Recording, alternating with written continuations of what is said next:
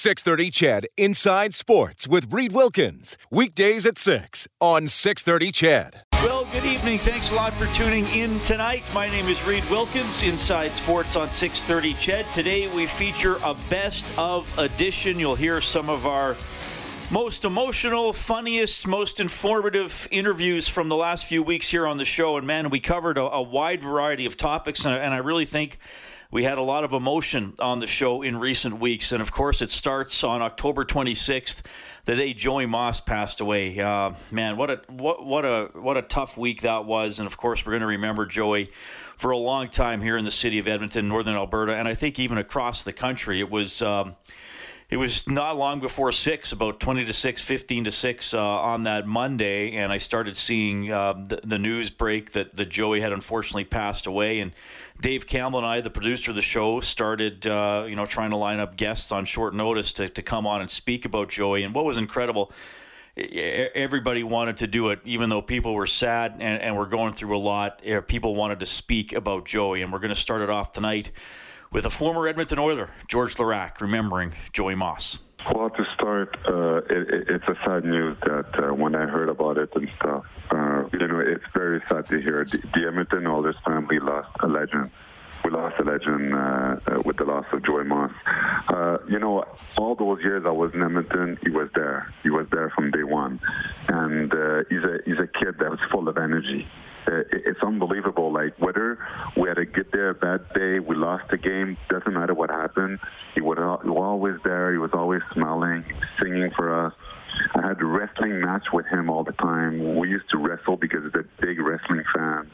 And I would beat The Rock, and he would be another wrestler, and I would let him beat me. And, there's so many memories that I have with him that throughout those years, that especially a guy like me that did the job that I did, that the intensity that it took to be a tough guy, having him around energy-wise, for me, it was a relief. It was something fun to be around him, and forgetting almost what my job was, what I had to do with the team, and his importance of having a guy like that around. For a lot of guys that, there's so much pressure playing the NHL and playing the game and having to win. And him, he didn't care about none of that stuff. He was there, always smiley. He came to see you. If you didn't feel good, he sat beside you and be like, hi, and be like, how you doing? And tap you on the back. And it was just amazing. I'll never forget him. And it's been years that I played in Edmonton, but there's so many. If I talk about all the memories that I had about him, it would be nonstop. It would never be ending, because everybody has their own memories about him, and there's so many. And I feel fortunate that all those years that he was there, he was in Edmonton, and he was like the son in the dressing room. He was such an important part of the team, and it's very sad news to hear about his loss.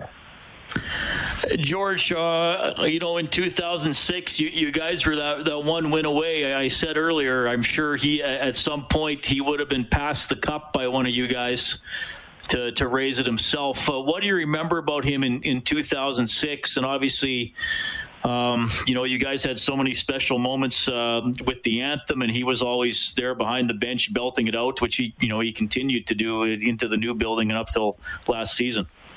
There's a couple of things that we did. First of all, in 2006, we're the team that really started to have the fans carrying out the anthem when Paul Lorio used to sing it, and he raised the mic to do it. The second thing that we did, we got Joey to even come and sing it. It became a tradition where he was sitting behind the bench where he was, to even sing the anthem, and he was there. And it was just something that became a tradition. And Joey gave so much hope to people that were suffering from Down syndrome, to show that you could pursue your dreams and you could do anything you want to do. He was such a model for everyone, and for people that suffer from anything. You look at him light of the day and the person that he was, and it brought you hope. You look at him and you're like, what a great man. And nobody has a bad thing to say about him. It's just that a kid that lived with joy, and it was amazing. And it was in the Oilers game, everybody saw him sing. Everybody saw the energy that he had. He sang every national anthem. He was there. We felt him. during every game. And on top of that, if I go even further than that, we even did the Joey Moss Cup that we did in training camp, like to honor him, that when we did a game between one another and stuff. So and it was to honor him, and it was awesome. And he took pride of the team that would win the Joey Moss Cup. He would come and take a picture with it. It was Joey Moss Cup we did with the four. They always separated in training camp in 4 teams, and he was part of everything that we did. We always made sure he was part of it, and he was just a tremendous person. George, I mean, that's so well said, and I thank you for doing this under tough circumstances. Before I let you go, I'll just, if you wanted to say anything else, you can. If you need to move on, I understand as well. Yeah, well, I just want everybody to know that, one thing that we have to realize is the reason why he was there is because of Wayne Gretzky. Wayne Gretzky is the one that brought him there, and even though when he left the team, he always made sure that for life, Joey was going to have a job in the Oilers organization, and it's such a great gesture by Wayne because Joey became a role model for kids that were suffering from Down syndrome around the world. He was accessible for everyone. He was such a great man. He had such a great life. He was so much energy, such a pleasure to be around with. So, let's all together pass on our condolences to the entire Oilers family, to the Gretzky's family, to Joey Moss family, to everyone affected by this. And know that, I want you all to know that he was very, very happy. He lived happily, and he was well loved by everyone. That's Georges Laraque, man. He puts it so well. Incredible memories of Joey Moss, who passed away at the age of 57. We have a lot to get to tonight. We'll have another story that includes Joey Moss, but introduces you to somebody else with Down syndrome who's helping a hockey team here in the province. Paul Molitor is on tonight. Serge Savard as well. We'll have an incredible story from Steve Sir about an altercation he had while playing in the Swiss Basketball League. More ahead. Best of Inside Sports on Oilers and Double E Radio, 630 CHED. So when you start listening to stories, reading stories about Joey Moss, I think you realize that, at least I did anyway, that his impact stretches even further than you might have initially believed or even thought possible. So much positive energy, so many people involved with the Oilers and the Double E that he had an impact on people in the community. And he really was an inspiration. And we're going to hear a segment here that we did on the show a few days after Joey passed away. It features Ryan Roznowsky and his father, Wayne. Ryan is 41 years of age. He works for the Lethbridge Hurricanes, and he has Down syndrome. And here's that conversation with Ryan and Wayne. Please welcome to Inside Sports from the Lethbridge Hurricanes. I'll ask him in a minute here what he does, but it is Ryan Roznowsky checking in. Hi, Ryan. My name's Reed. How are you? I'm good. Nice to talk to you. And we also have Ryan's dad, Wayne, on the line. Hey, Wayne, welcome to Inside Sports. How's it going? It's going great, Reed. Thanks a lot for coming on the show, guys. Ryan, I'm hoping you can tell me, what do you do for the Lethbridge Hurricanes?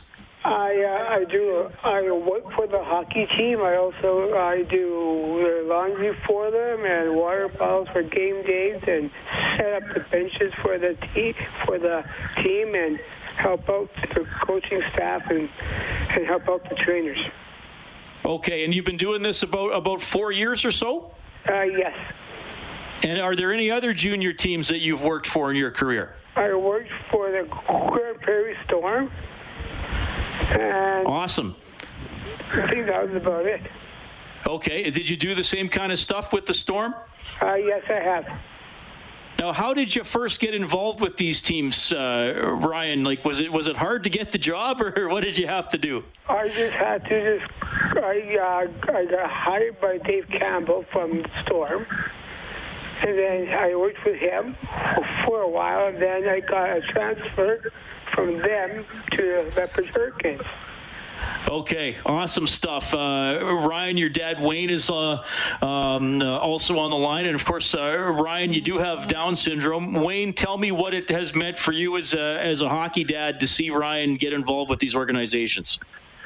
Reed, it's been tremendous. It's to see everybody wants their kids to fit in and be accepted, right? And for Ryan to have the opportunity to be a part of a couple hockey teams and an integral part, and to the relationships he developed with the players and the teams, it's really touches your heart and makes us proud of not just Ryan, but the people that are involved with these hockey teams and the hockey world. It's been just a great opportunity for him, and his self-esteem, his confidence, just been tremendous. Yeah, absolutely. Ryan, can you tell us a little bit about your favorite hockey team? Who is your favorite NHL team? The Edmonton Oilers. Okay, and did you know about Joey Moss and his story? Yeah, I did. I got to see him on TV once in a while. I saw him get a Stanley Cup ring with Gretzky, and that inspired me to do these jobs with the Hurricanes and the Storm.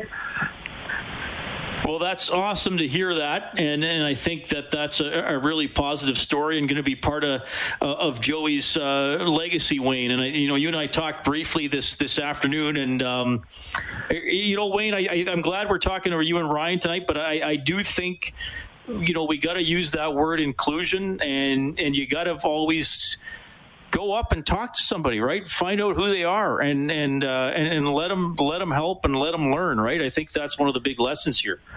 Oh, absolutely, and just learning to meet people and just to understand who they are and what makes them tick. And you think about the how many people Joey Moss touched, and I know how many people our son has touched just in a couple hockey teams. And of course, I think we talked about it before, he's a swimmer and was in mainstream swimming, and they get to know people that are a little bit different than the mainstream as people. And this really is inclusion, and it's really important, and it also affects, it's certainly been positive for our son, but I really think it's been positive for a lot of people. And again, and then if to bring it back to Joey Moss and how many people know him, and he's an icon in Edmonton and Alberta and other places, and he's a part of the community, and that's really what you want when you talk about inclusion. Ryan, I want to ask you this: what's your favorite part of the job with the Hurricanes? The favorite part of the job is you help out the players or what they want and what they need, and give them what they are looking for the season and upcoming playoffs, and winning a championship ring like Joey Moss did. Right on. Now, Ryan, I got to ask about your swimming, and maybe you don't like to brag, but you're allowed to when you're on the radio. How good a swimmer are you? I'm a really good swimmer. I have a whole bunch of records. American records for Down syndrome swimming, and I'm a breaststroker and a freestyler, and that's my two favorite swims. Okay, so you're really do you still swim a lot, or did you maybe swim more when you were a little younger? Oh, I swam more when I was younger. Now I don't because of COVID-19. Ryan, who was it that got you interested in swimming? Was it your dad Wayne, or is it something you liked? Who got you into the pool? My dad took me to the pool, my mom as well, and myself. I tried myself to go to the pool and work hard and get ready for my next competition. So, Wayne, does he get the athletic genes from you? No, from his mom. No, it's actually a really neat story. I coached women's softball. I started when I followed the lady that's my wife now, but anyways, when we were dating, she was a ball player, and next thing you know, you end up, standing at first base, and 2 years later, you're the coach, right? And one of my players was a swim instructor, and Ryan was just deathly scared of water at the time. And this girl, she's Sharon Klinger now, Sharon Wine at the time, and I think she's they live in Panoka, so she's probably in your radio range. And right. Anyways, Sharon said, "I'll get him swimming." Well, sure enough, at Marion Aquatics Pool in Prince Albert, Sharon got Ryan to be a pretty decent swimmer, and he went to the Special Olympics trials in Saskatchewan and made the team to go to Halifax the next year at the National Games. And of course, being kind of competitive sports people, Red Cross wasn't enough for swimming, so we put Ryan in a swim club. Only there wasn't a Special O swim club, so we put him in the mainstream swim club in Prince Albert. He was 15 at the time, and he's been a member of a mainstream swim club for 26 years now. So he's met a lot of people. Obviously, you talk about inclusion and showing people in the community a different face of people with Down syndrome or people that are a little bit different than other people. And he's been in a lot of pools with a lot of kids over the years. So and he's a pretty decent swimmer. Well, and he's pretty well known, Ryan, because don't you get to do you lead the team out onto the ice, or tell me what you do with the Hurricanes at the start of the game? So at the start of the game, we go in a group, and then we go I follow the goalie down to the end, and then I run in to the door, open the door, and they follow me in onto the ice. Cool. That sounds like a lot of fun. Ryan, you must be missing hockey, though, quite a bit. Are you waiting for the Hurricanes and the WHL to come back soon? Yeah, they're coming back on the 8th of January. Yeah, you obviously have it circled on your calendar. So there you go. That is awesome. Ryan and Wayne Roznowsky, thanks a lot for checking in. I think this is an awesome story. Good for you guys for sharing it. Ryan, you do great work with the Hurricanes and in Lethbridge, and all the best with your swimming. Before I let you go, is there anything else that you'd like the audience to hear tonight for either of you? Just go out there and feel your dreams. What can I say, Reed? That is well said. Go out there and fulfill your dreams. That's Ryan, you nailed it. Wayne, thank you so much. Ryan, thank you so much. This was an honor to have you on the show. And again, all the best with the swimming, and enjoy the hurricane season when it gets going again. Thank you very much. Thank you, Reed. Man, that was awesome. A lot of positive energy there, and Ryan can't wait for the Western Hockey League to get going. I'm sure you can't either. Absolutely. Yeah, we need some hockey to watch. Don't forget the Alberta Junior League is going to get going on Friday, but just a great story there about Ryan, the work he does, and how Joey Moss affected his life too. Okay, we got to take you into the 6:30 news. Coming up, Baseball Hall of Famer on base for one of the most famous home runs in baseball history. We're going to connect with Paul Molitor, best of Inside Sports on 6:30 Ched. Hey, appreciate you tuning in tonight. Best of Inside Sports here on 6:30 Ched. During the World Series, caught up with Baseball Hall of Famer Paul Molitor, involved in one of the greatest moments in Blue Jays history. On the way, a swing and a belt. Left field, way back. Blue Jays win it. The Blue Jays are World Series champions. As Joe Carter hits a 3-run home run in the 9th inning, and the Blue Jays have repeated as World Series champions. Touch 'em all, Joe. You'll never hit a bigger home run in your life. Well, there's the magic moment. 27 years ago, October 23rd, 1993, the Blue Jays up 3-2 in the World Series, trailing in the bottom of the 9th, trailing 6-5 against the Philadelphia Phillies.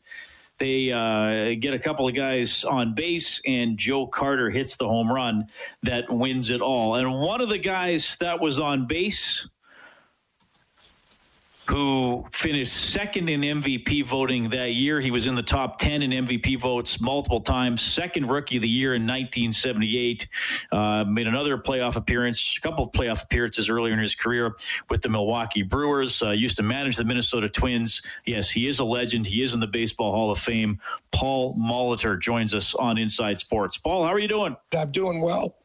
I'm up here in Minnesota, and just kind of trying to survive like everybody in these challenging times. I've been enjoying watching a little postseason baseball, although it's been a little bit strange given all the circumstances that MLB has had to face this year. But I appreciate you asking. Things are good for me. Well, let's do a quick one on the current World Series. It's been interesting to watch. Obviously, a pretty exciting finish the other night. But, man, some things are a lot different, Paul. The opener, you got a pitcher who's a reliever starting the game. I think there's a lot more analytics every year in the league. What are your thoughts on how the game is managed and played these days? Well, I don't want to take up our full 15 minutes with one answer, but things have changed exponentially over the past, 10 years in particular, and even, going back further than that. I was in a managerial position not that long ago, and so I learned a lot about the new wave of information, and certainly think a lot of it has its place and relevance in terms of how they play and decisions made by managers.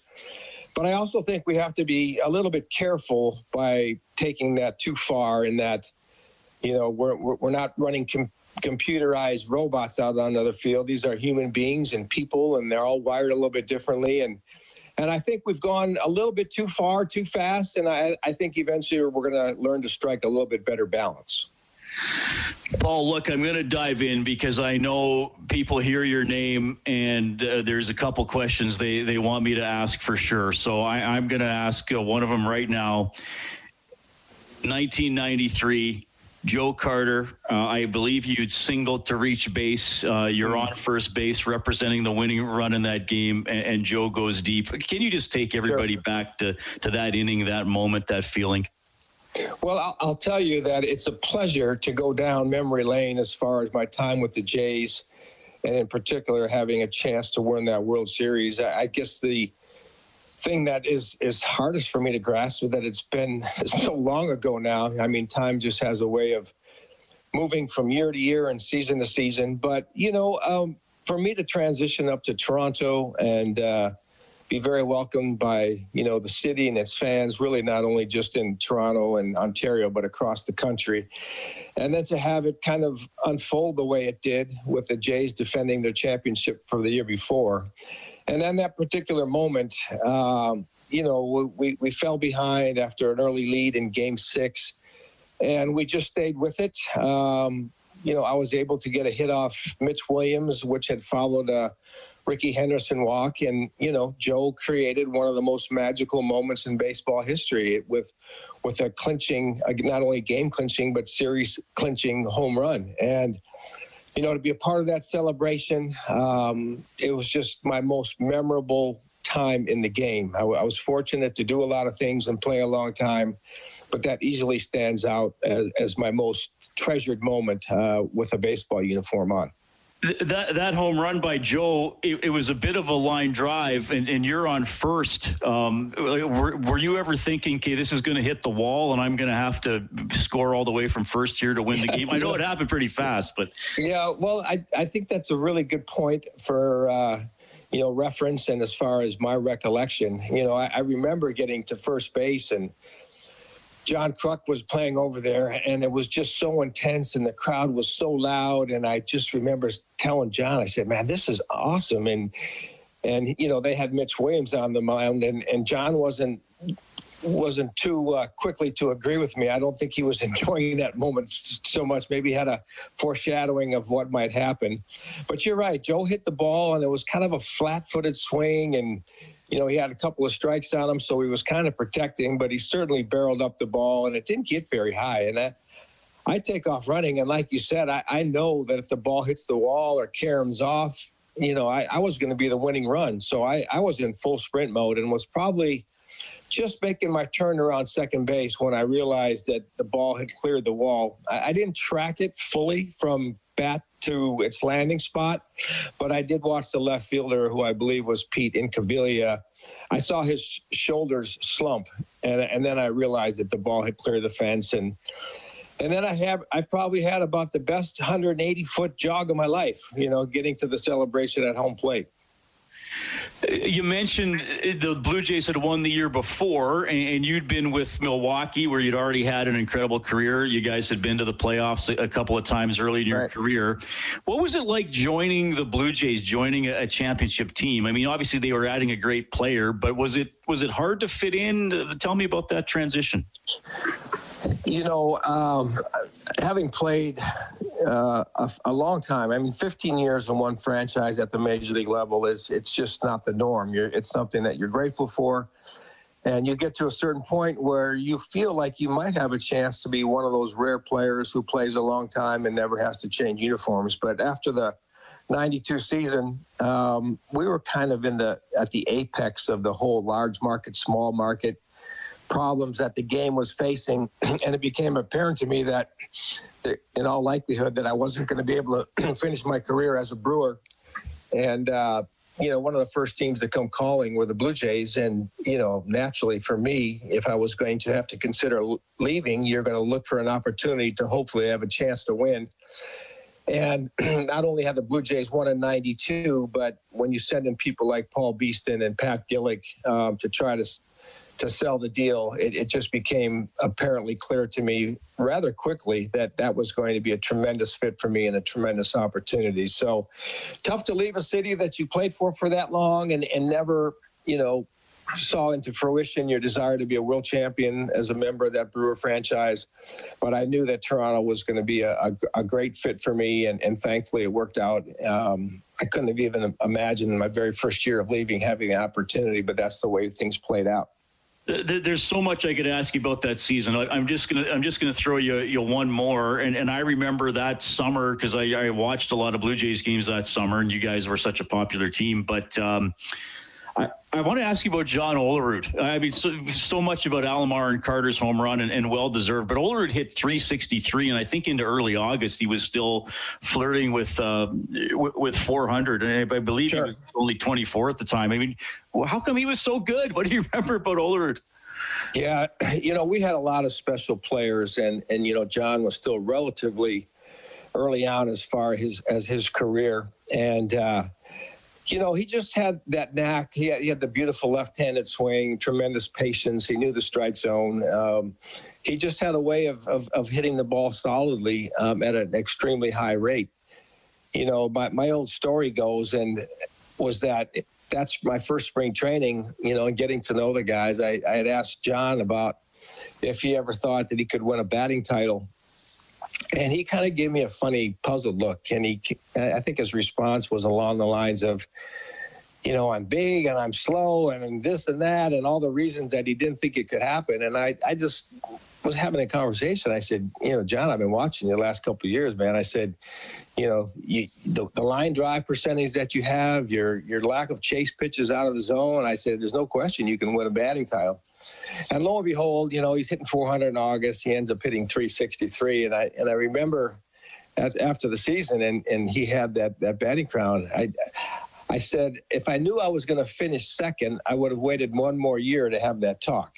But so he had an incredible season, as did so many guys that year. And one of the best teammates you could ever ask for. John's he's a Northwest state guy, up there in Washington, Seattle area. And, just a tremendous demeanor, tremendous person, and I really enjoyed my time of having a chance to play with him.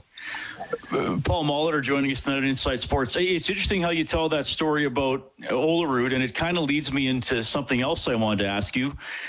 And I'm wondering whether it's someone who's already in the major leagues, or maybe it's something you went through early in your career, or maybe you're, a young kid, a boy or a girl taking up baseball or any other sport.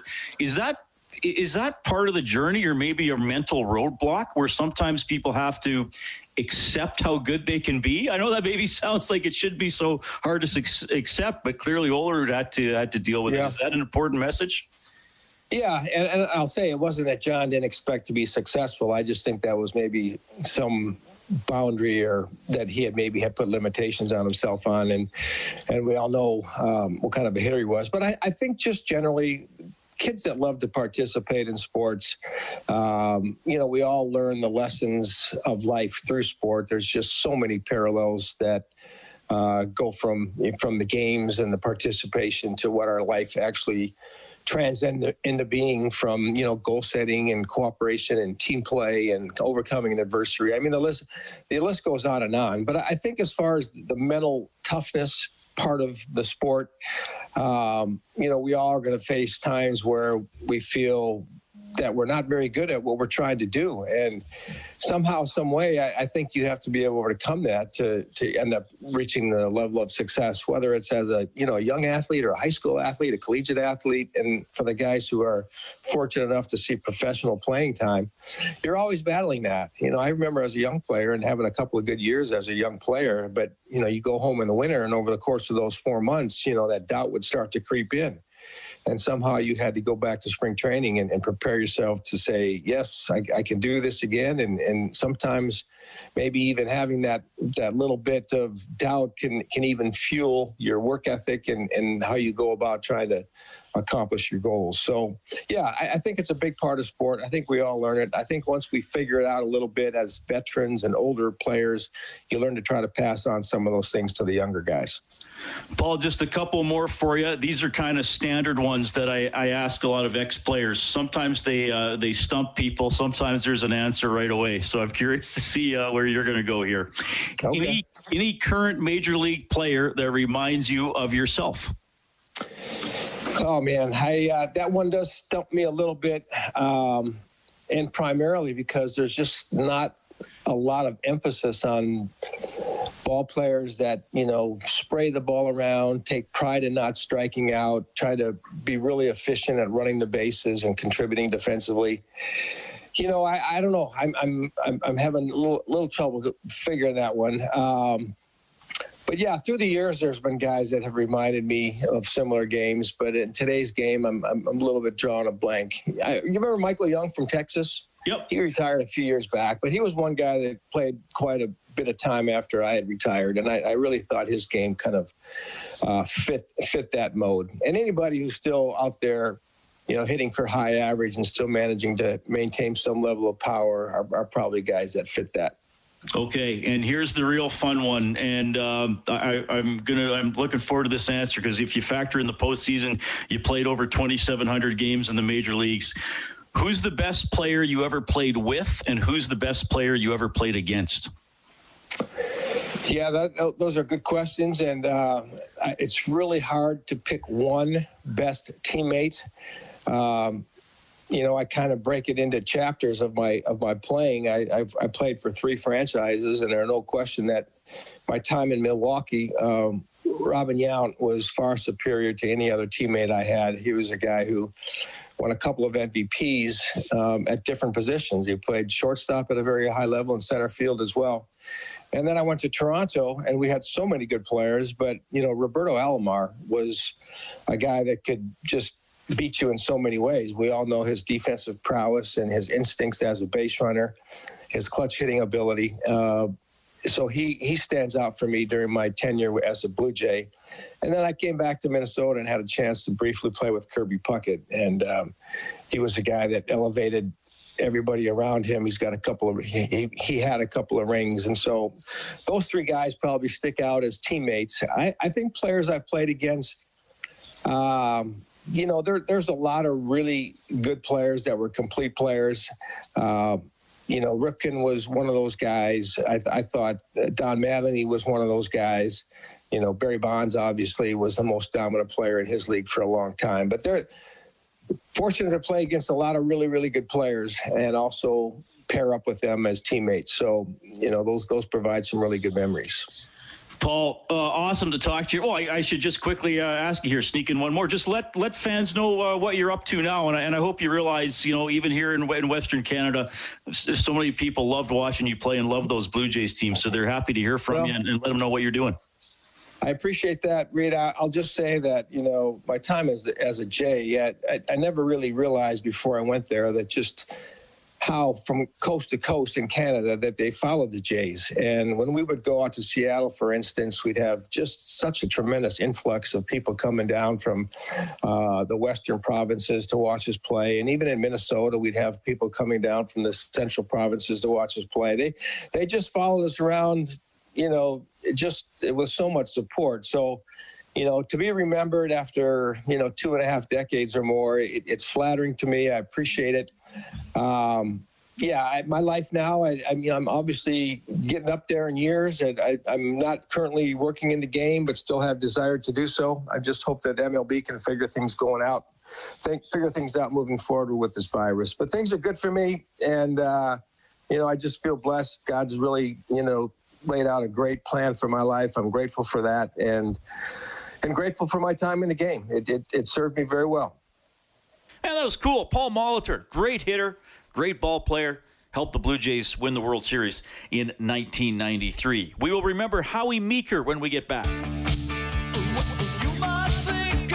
Howie Meeker, amazing life, amazing career, great hockey player, and then went on to a long career in broadcasting. Gord Cutler was a producer on Hockey Night in Canada, worked a lot behind the scenes with NHL broadcasts, and he had a great story about the first time he met Howie Meeker.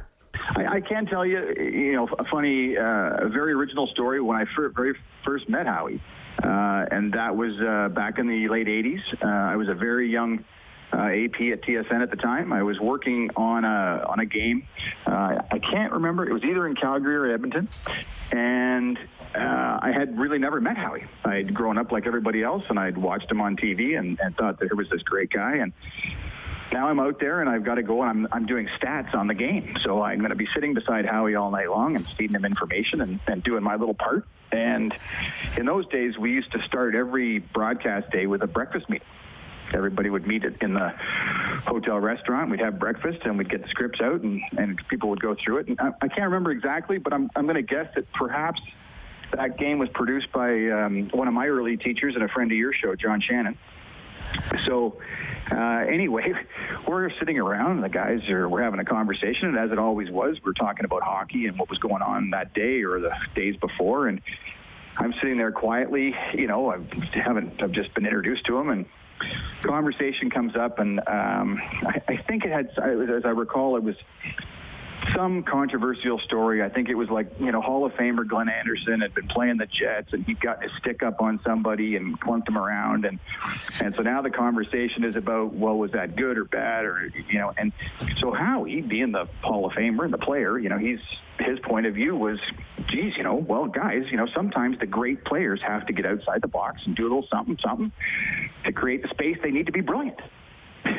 So it was going on, and I inadvertently, I piped up, well, yeah, I get it, but, what about guys like Gretz and Howardchuk? You don't see them doing that, and they're pretty successful. Well, oh, my Lord, he goes off and just starts telling me this, that, and the other thing, and so now the next thing I know, I'm engaged in this back and forth with Howie Meeker, and I don't know, 3, 4, 5 minutes goes by, and then fortunately the conversation changed, and now I'm sitting at the table, and I am petrified. Like, that was a career-limiting move. I just met Howie Meeker, the legend, and I just had an argument with him. So, long story short, we break up, we go to the rink, we do our stuff, we come back. I head back over to the rink to do my work, and I'm sitting there up in the booth, and I'm mortified. I'm thinking, this guy, he can't stand me. I'm some little upstart who had a difference of opinion with Howie Meeker, and so I'm pretty worried. 4:30, 5 o'clock, Howie comes in. He comes up to the booth. He walks right up to me. Gord, how are you? Good to see you. What have you got for me tonight? And I said, oh, okay, well, here, I've got some of these notes, and I've laid them out for you. And he had these really big hands, really, not a big, tall guy, but had big mitts. And he put one of those paws on my shoulder, and he looked at me, and he said, that was a great conversation we had this morning. You keep that up. That's what we need. Now, what do you got? We're going to have a great show tonight. And I was in awe. That was the very beginnings of what turned into a 30-plus year tremendous friendship that I had with Howie. Man, quite a tale, and a long friendship started right there. We're back after the news with Harnarayan Singh, best of Inside Sports on 630 CHED. 630 CHED Inside Sports with Reed Wilkins. Weekdays at 6 on 630 CHED.